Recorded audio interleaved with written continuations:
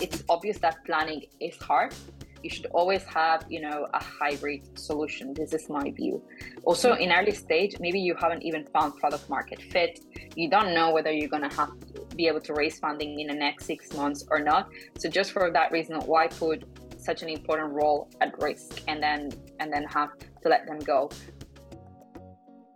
Eva, thank you so much for joining us on the Scaling So Far podcast today. Really looking forward to chatting and hearing your perspectives on a bunch of juicy talent topics. So appreciate you coming onto the show.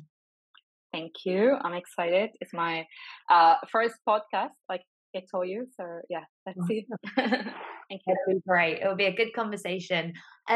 To start things off, I'd love to hear just a little bit about your journey to where you are today, if that's all right. Yeah, of course.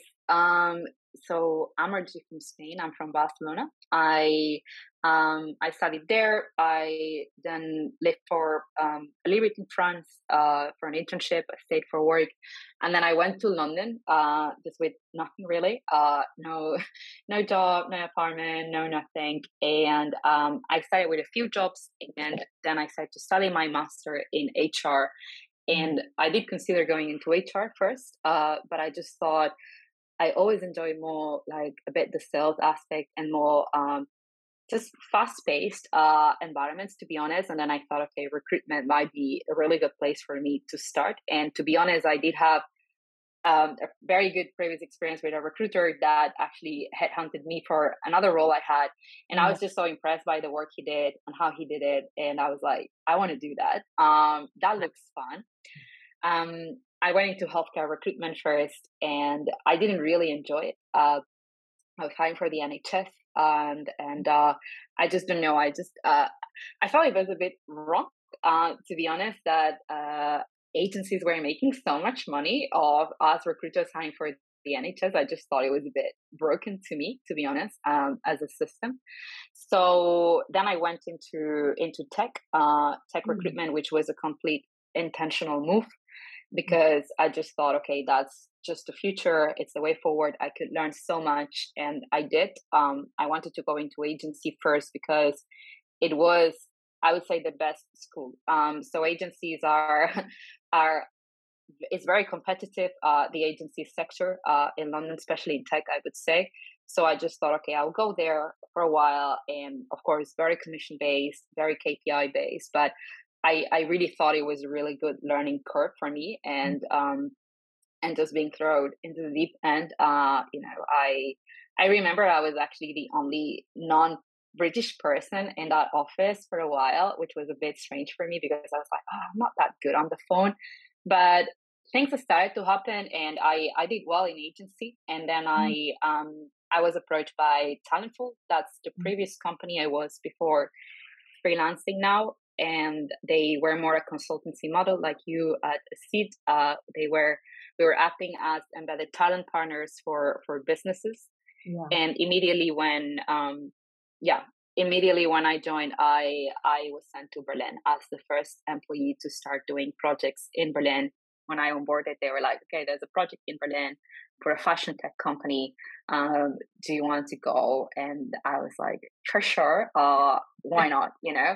I don't know anything about the German tech recruitment market, but that sounded fun, and it was an on-site experience. So I was there with the client, and it was super great, to be honest. We opened an office here in Berlin, and I will tell more about that later. But I basically then I went from there was a bit of a life-changing experience for me, and then I decided to go into freelancing, and this is where I am now. I have two main clients called Charles and Simple Club, and I've been with them since day one. I started freelancing, and it's been really great. I joined them both at seed stage, and I help them scale now until Series A, and hopefully forward.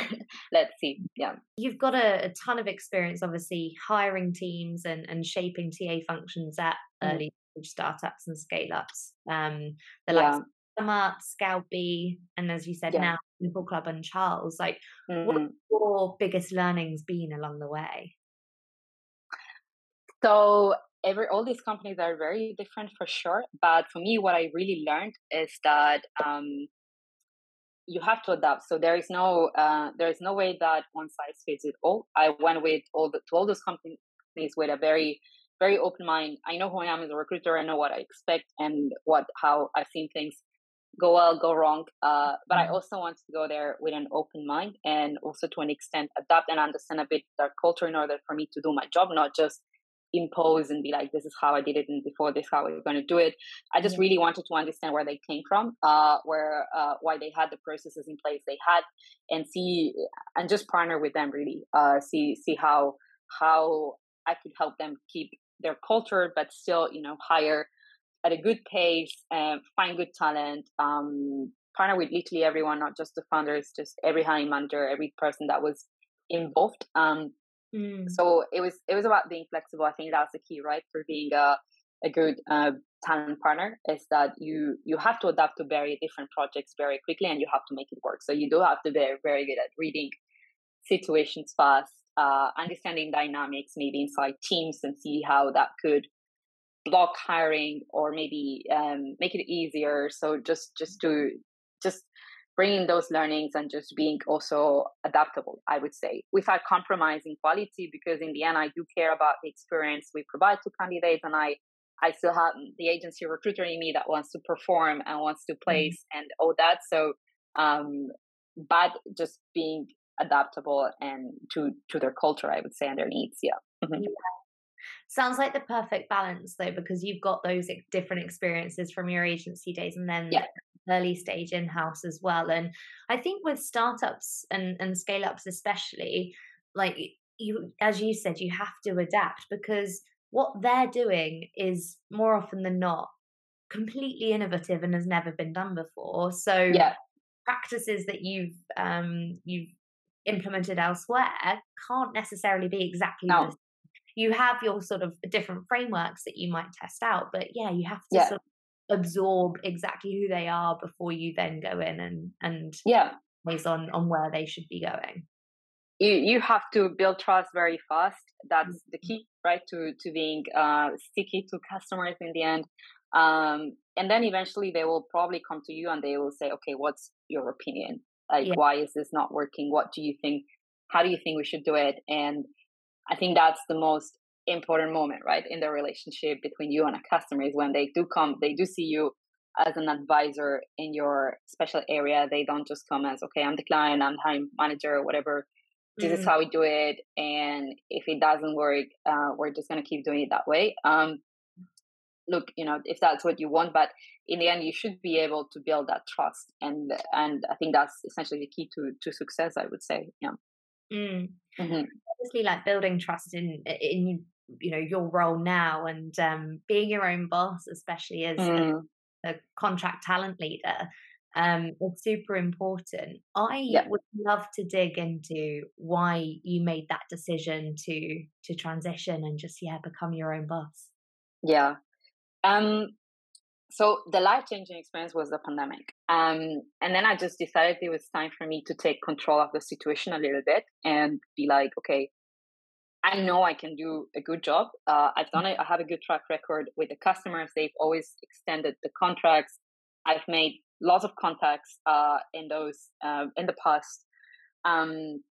Maybe important to highlight that I was in the good position, that I was the first employee being sent to a country where we were expanding. So in the process of doing that, I was networking a lot. I was put in charge of running events monthly for Talentful in Berlin, and I was moderating them, looking for speakers, going to companies like HelloFresh, whatever, ask them for their office space and organizing events. So in the process of doing that, I kind of put my face out there. So I knew I had contacts in Berlin. So the question mark was, I know I can do recruitment. Can I get my own clients? That was a bit and my second question was that, am I a good recruiter because I work at Talentful, or am I good because I'm just good on my own, and I can do it on my own? And that was something I wanted to answer for myself. So I started to talk to other freelancers, to other people that did kind of the same. But I would say the pandemic was maybe the turning point. And for me, I at first I was scared, and then I thought, wait, this is actually very empowering. I could do something with this. And as you sort of ventured into that new path as well, what do you feel have been some of the key factors in your success? As you've mentioned, you're Mm, still with Simple Club and Charles, who you were with when you first went into. mm. So you must be doing an incredible job there. Yeah, the first contract we signed with Simple Cloud was for three. They want to sign for 1 month, and it was for 3 months, and then eventually became almost 2 years now. So of course you have to deliver. We did hire a lot of people, but in the end, I also bonded very well with the teams. I was not really, because you're in this freelance position, you're like, okay, what if I don't say what I think? I don't have to be diplomatic about certain things. So I was very honest when things were not working or what my opinion was. And I think that worked in my favor lots of times. So I just bonded very well with their HR teams, with the founders, with the Mm. hiring managers, and I was coming them from a position of I care about your business. I also care about my reputation as a freelancer, so that's also intrinsically why I want to do a good job here. And I guess I became sticky to them because I combination of delivery, trust, and just care really for me. I took it as this is my business. Like I'm not going into freelancing to chill or to have even that much more time off, but I'm doing that because I do want to prove something. Yeah. And I think that's, that's what did it, to be honest. Yeah, these two clients are very good examples, but of course in the process of that I had to say no to others, which I felt like they were not a fit for me, and that's something you also learn. And thing that also as a freelancer you can do, right? You as you said before, like you're taking control of your future and being Yeah, to say yes to the types of companies and partnerships that align to you versus those that might not. That's yeah, where real also passion and care for those companies comes in. that's true, to be honest. And of course no contract is perfect, they all have their things, but in the end you have to find to make it work for you. The most important thing for me was the learning curve, and from the time I stopped learning, I was like, it's not for me anymore. And maybe even for the cultural reasons, maybe they just didn't align at all. Yeah. And then, or the way they did recruitment, or the way they treated recruiters in general, if I saw some red flags there, I would be like, okay, no, I would probably try to give feedback before, and Mm. then just leave. But that's sadly we both know that recruitment is broken in lots of companies, and that's maybe for some companies sadly not going to change. So yeah. Yeah. I'm conscious that some folks out there might be considering making a similar move, and becoming a freelance contractor. Like, what advice would you give them? So the networking aspect is very important, and that's probably one of the reasons why a lot of people don't want to attempt, because it's like, oh my god, I will always have to be switched on, I'll always have to be talking to people and selling myself and all that. The truth is that, to be honest, all the customers I've had in the last 2 years, they came. I didn't really have to look for them. They came through referrals and through the network. So I think if you're good, you won't have to go so much and find them, but you do have to stay alert and just be into it, and just be able to put things together and be like, okay, how can I turn this into an opportunity for me? Mm.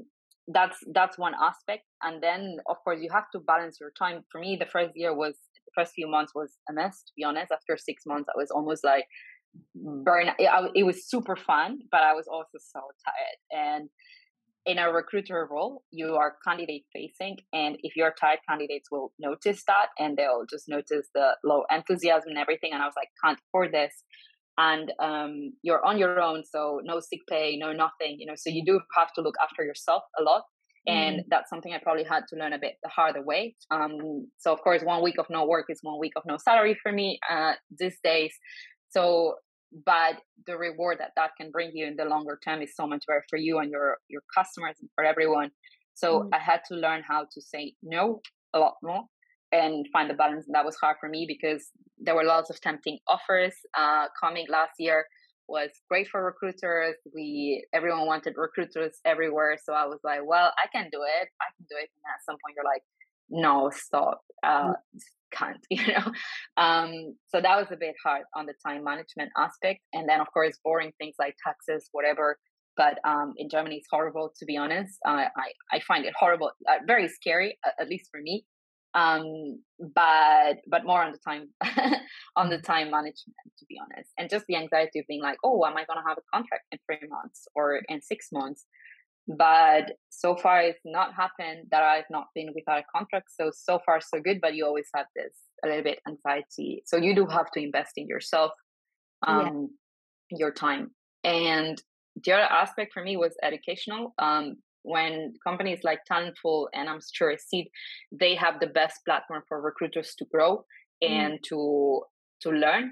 We had coaches, we had trainings, we had learning budget, we had everything. And now being on my own, I was like, well, who's gonna do this for me, right?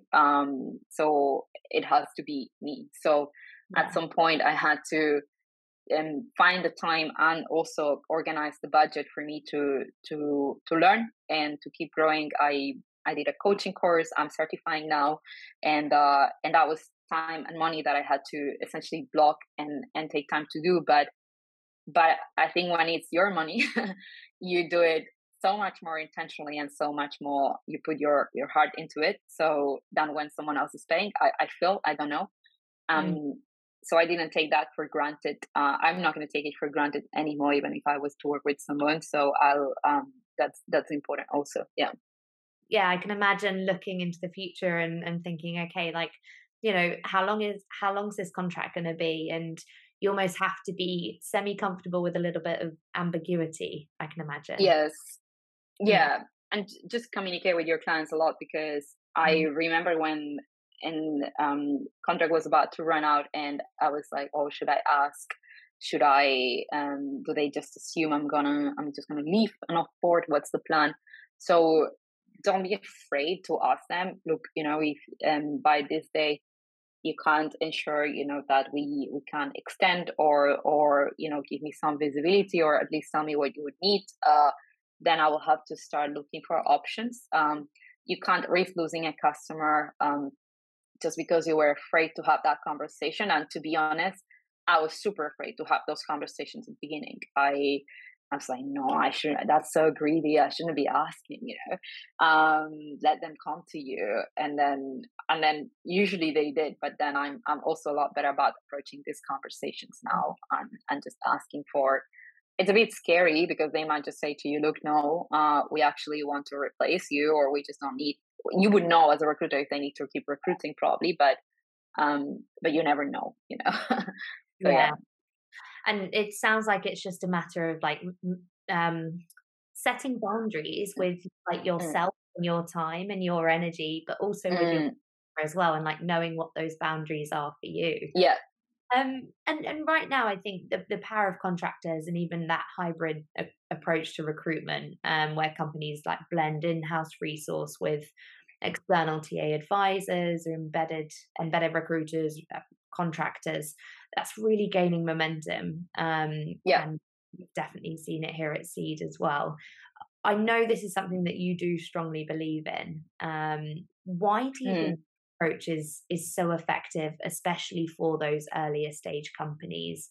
And I suppose a second half of that question is like, what role do you feel like it has right now with the evolving economic landscape as well? Yeah. So a couple of things here. So why is it important? It's important because not only early stage companies, any company these days, it's obvious they don't have it together, or they just don't know what they're doing in terms of hiring, sadly. So that makes the recruiter role very vulnerable. And to be honest, I'm worried that it will put people off from even being a recruiter, because it's such a volatile position. Like even the big companies that you thought, oh, this is not going to happen there, but it does happen, and recruiters are the first one to leave the door, to go through the door, I guess. And for me, that was probably the reason why I went also into freelancing, because like, okay, that's fine that happens, but at least I will be in charge, of the next move. So as a freelancer, we sign minimum 3-6 months. and then we take it from there, because I think it's hard to plan further in some cases, and that's the benefit. So much changes so quickly that Yes. to commit for a really long period of time, like that takes a lot of gambling on their side. So having Yeah. that flexibility baked into the Yeah. partnership is massively key. 100%. And in the end, who is doing those 3 months cover or positions that still have to be worked, but they might take 3 months to fill. So yeah, I think more flexible contracts would maybe work better. But in the end, it's true that now if a client can't say, "Oh, I can't sign for 6 months because I don't know what's going to happen," then it's maybe a red flag. And should I even work with that customer? But I understand that as a freelancer, go to someone and be like, "Let's sign for a year," unless it's some kind of maternity cover or something that's a bit. It's maybe a bit unrealistic, because the value on essentially the proposal is based on you, on the flexibility, Yeah. and then it's on you to make a good impression, to get an extension and all that. But that's why I think it works, and that's I always do recommend my clients, and to be honest, without even recommending, they see it themselves in most cases. Yeah. Fantastic. And I suppose even more so, like that point about flexibility is compounded with the economic landscape and potential volatility in the market, and actually the need to, if you are continuing to hire, but Mm, you want to invest in permanent teams, because exactly. on, like, you still have that coverage, you still have the knowledge that I can continue to hire and I will keep going, as opposed to Yep. gap or some sort of deficiency in the recruitment area of the business. Exactly. I mean, we've seen recruiters being let go in the pandemic and then being rehired again because recruitment became so important. Everyone was growing and everyone was funded, and now being let go again because there's a recession, which we don't even know if it's happening, but they say it's going to happen. So just to prepare, let's let them go and all that, which shows that there is a problem in the way that recruiters come into companies. So so yeah, I think there's a benefit in both approaches for sure. But I would be suspicious if I work with a client at early stage and they said, "Oh, I just want to hire 5 recruiters." I would really question it, to be honest. So so yeah, that's my my opinion. Maybe slightly biased opinion, but yes. And I was slightly going back into sort of your experience, especially with startups and scale ups. Mm, Like, what are some of the most common mistakes you really see being made from a talent acquisition perspective? yeah. Mm, Usually, I would say for sure lack of planning in general. So sometimes I went there and I didn't see a hiring plan for over a year, so that's a bit scary. And then a bit just the top down approach, right? Like if you hire people, then ask them what do they need to hire it, right? Really challenge them and push back, and and just plan just according to, let me make a business plan and just plan. But I think in the early stages, um that just for some reason doesn't take priority, and then you end up hiring on demand, just being like, "Oh, I need a product manager next month. I need it immediately," and all that, and that just maybe doesn't guarantee you the best talent. So yeah. And then just really partnering with your recruiters, because in the end they do hold a lot of market knowledge, and they Mm, are the ones out there working the position, so they can really help you estimate what's realistic for you. yeah. So I still believe in lots of companies recruiters are seen a bit as a admin or random function. So I'm very lucky that I do work with customers that really do respect what recruiters do, but I do know that's not the case. In yeah. And I think in the end, I was talking to a friend, and I think it's depending how aggressive the culture is, they will push to hire more and more. So Mm, it's important to have recruiters that can really challenge you and question you, and not just say, "Yeah, yes, sure, we'll just hire this," but really understand where does this sit in the organization, how important. Just do some health check before we start hiring, which is what I do tend to do. Yeah, yeah. And yeah. also, I think something that a lot of companies forget is if you are pushing to hire more and more and more, but don't either have the infrastructure or the next level resource in place to Yeah, make sure that hiring keeps moving, like, do you have the right number of hiring managers trained to properly interview in order 100%. with that volume of people? Because if you don't, you're going to get bottlenecks somewhere or inefficiencies, or candidates are going to get annoyed at delay times. Yeah, So, yeah, 100%. That's one aspect, and then the other one is that can we even onboard all these people? Because even if I was to hire this for you next month, we can't really onboard all these people. We're just not prepared to do that, and we have to be honest, it's not just what's going to happen to your product or your company. It's more about what's going to happen to us, to these candidates that are going, who's going to take care of them, to these new joiners. Know that, and that's why also the big learning is that for me, HR was my best friend. So I always partner so well with HR people. Simplecast, for example, has an amazing HR team, and I was lucky to help them build it from scratch. So to be honest, they were the ones that when a hiring manager came to me with some idea, or or question, or questionable crazy idea, maybe I would always go to them and be like, what do you think? And they would be like, okay, let's talk, and they would open the conversations. Or when you get stuck in a salary negotiation, or mm, anything like that, or titles, etc., they are basically your best partner. Like, not the hiring managers only, like just really HR. So I do tend to get HR very, very involved. Yeah. yeah.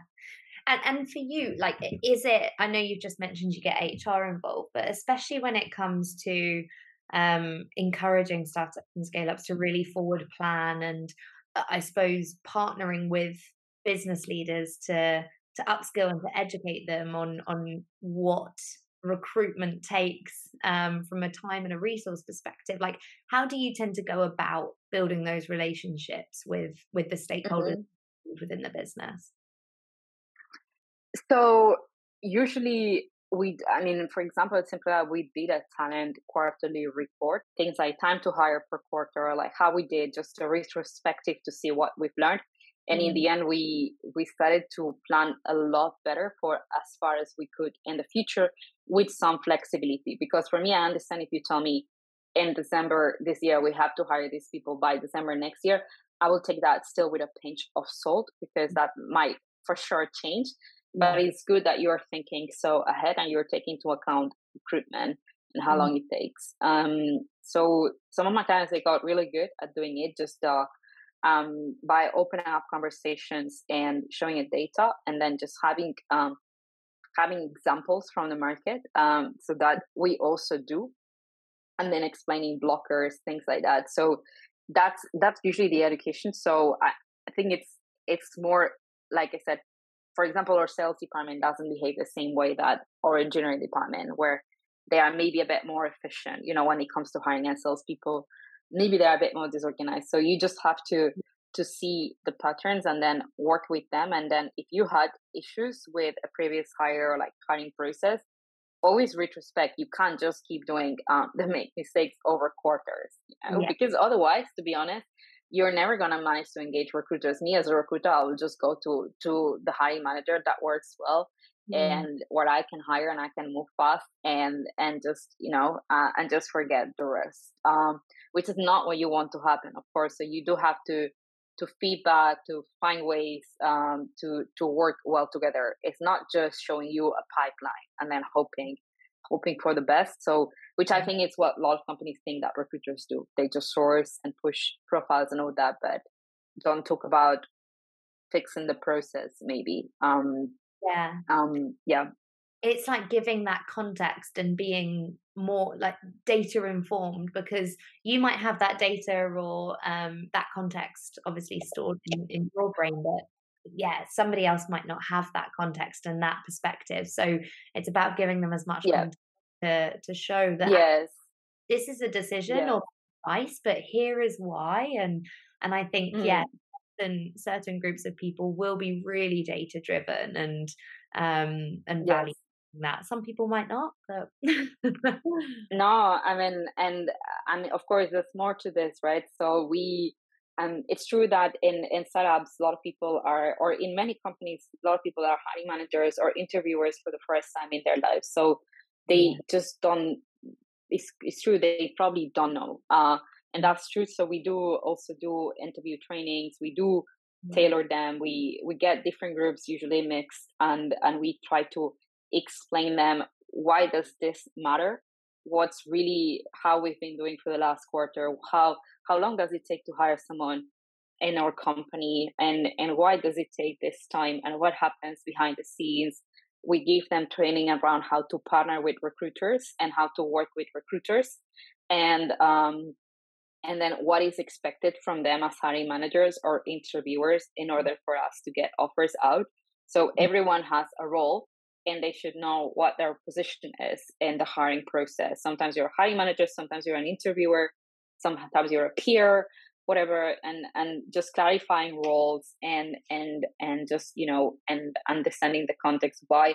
Why are we hiring? Why is this important to us to do this kind of trainings and have this conversation? So that we are also doing now. I do it for clients on a separate basis, just go into workshops for them on this topic. But it's the most important thing. And a company that wants to invest time and money on doing interview training workshops, this clearly shows that they care. So that's already very good. Because I think recruitment as well is quite unique in that you're having to ask for portions of people's time Yep, dedicated to help you do your job. And actually, exactly. and you do have to get that buy-in and have that education piece around why it's so important. And actually, one of our former partners, Sophie from on at Graphcore, built this real culture of everyone's a recruiter. Like we are all Mm-hmm. recruiters. Here's how we behave because we are all at heart recruiters. Yes, you're a senior software engineer, but actually you've got a responsibility of bringing in brilliant other software engineers and really Exactly. building that culture. And I think that you do need that, especially at the early stages, because everybody does have to get stuck in, whether it's through referral jams with the entire company or if they are Yep, dedicated hiring managers. So yeah, I like that exactly. point. Awesome. And on a light-hearted note, and as we come, as we sort of start to wrap things up, I I always think this question tells you lots about people. But if you could invite three people, either from the present, right now, or from history, to a dinner party or drinks, who would they be and why? Hmm. Yeah. Um, so I thought about this question. It was, but in the end, so I'll tell you. So, and I'll tell you why. So the first one would be Bill Campbell, and I will explain who he is. I chose him because recently I'm studying coaching. I'm certifying, and he was a very important coach. He coached some of the people that changed the world and saw the future, like Steve Jobs, like Jeff Bezos, like all the, let's say, Silicon Valley tech stars. He was very behind the scenes, but he was coaching these people, and then they wrote a book about him called Trillion Dollar Coach, and you have to read it. It's actually a really good book, and it's super interesting. And that book inspired me to check out what coaching did, because I first thought that coaching was a buzzword and everyone would calls themselves coach these days on Yeah. LinkedIn, TikTok, whatever. And I was like, no, wait, let's check this out. What can coaching do? And then I went through um, a 6 months coaching course, and now I'm preparing for an exam and everything. So he was amazing. I mean, he explained some of the techniques and how he help them solve very difficult problems, and just, um, I guess, transform their lives and organize them. So that was a really inspiring book. So that was because of coaching. Second is very cliche, but I did read Michelle Obama Yeah. and book. And why? So the other thing I do is volunteering. I coach, I mentor refugees coming into Germany and into Europe also for finding new jobs. So I started to do this when I moved to Berlin. I found two organizations, one called Ready School of Integration, and the other one is Imagine Foundation. And what they do, they have refugees or people looking for jobs in Europe, and I offer a few hours of my week to mentor them and help them pass interviews, prepare their CVs, everything. And she did a lot of social work, and she used her position to do social work and just do it at a much bigger scale. So that was also very inspiring because that's actually how she also started her career initially. And the third one, maybe you know him since you do podcasts, is Tim Ferriss. He has a podcast. And I always say, because recruiters, they spend so much time interviewing and on screening calls, and I'm always like, I always tell my colleagues I'm the Tim Ferriss of recruitment, because at some point it gets too much, to be honest. So you just have to go there with a bit of fun, and I could spend days on screening calls, So in the end, you're like, okay, I'm just gonna treat it with a lot of curiosity, and I think that's something he does super well. And of course, his interview also very interesting people, which is super cool. And I do think I interview very interesting people. So I'm like, okay, I could come here as a recruiter. I could just come here as someone with a lot of curiosity and interesting, powerful questions. And his podcast is just very inspiring for that. So, and I also think he's very interesting. He's done other stuff, and I'm just, I guess the podcast is one of the main things he does these days. So yeah. I love that. I love all of those suggestions, and I'll have to I'll put the organizations that you mentioned into our show notes. So yeah, for sure. Thanks. Them, but no, Tim Ferriss, I think he's fantastic, and yeah, as you said, such a great interviewer and just a really curious human. He's a fantastic interviewer. So I think he'd be great at a dinner party. Is there a value or a thought or a phrase that you tend to live by, your mantra, so to speak?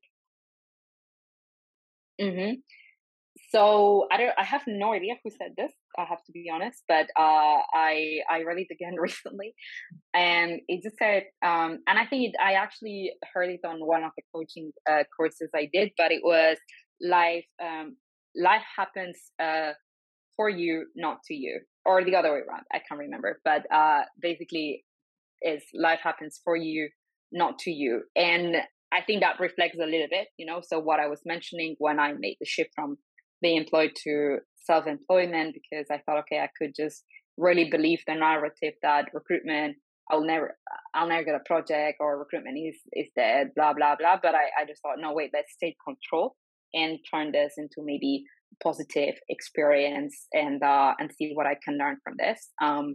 Because for me that was, for someone who's been always doing something, that was like, wait, now I have to do nothing. I don't know how to do that. And I just got reminded of that, and I thought, okay, that that really really aligns with me. So yeah. I love that. I think that's a fantastic way. I'd never heard it before, actually. So that'll definitely be something that I take away.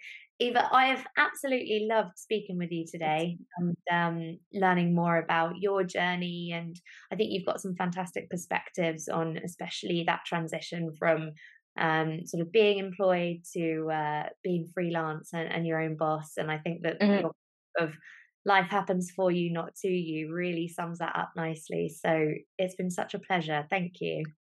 Thank you. I really, really enjoyed it. Thank you so much. Also, I loved all the questions and everything. And thank you so much for preparing this, really.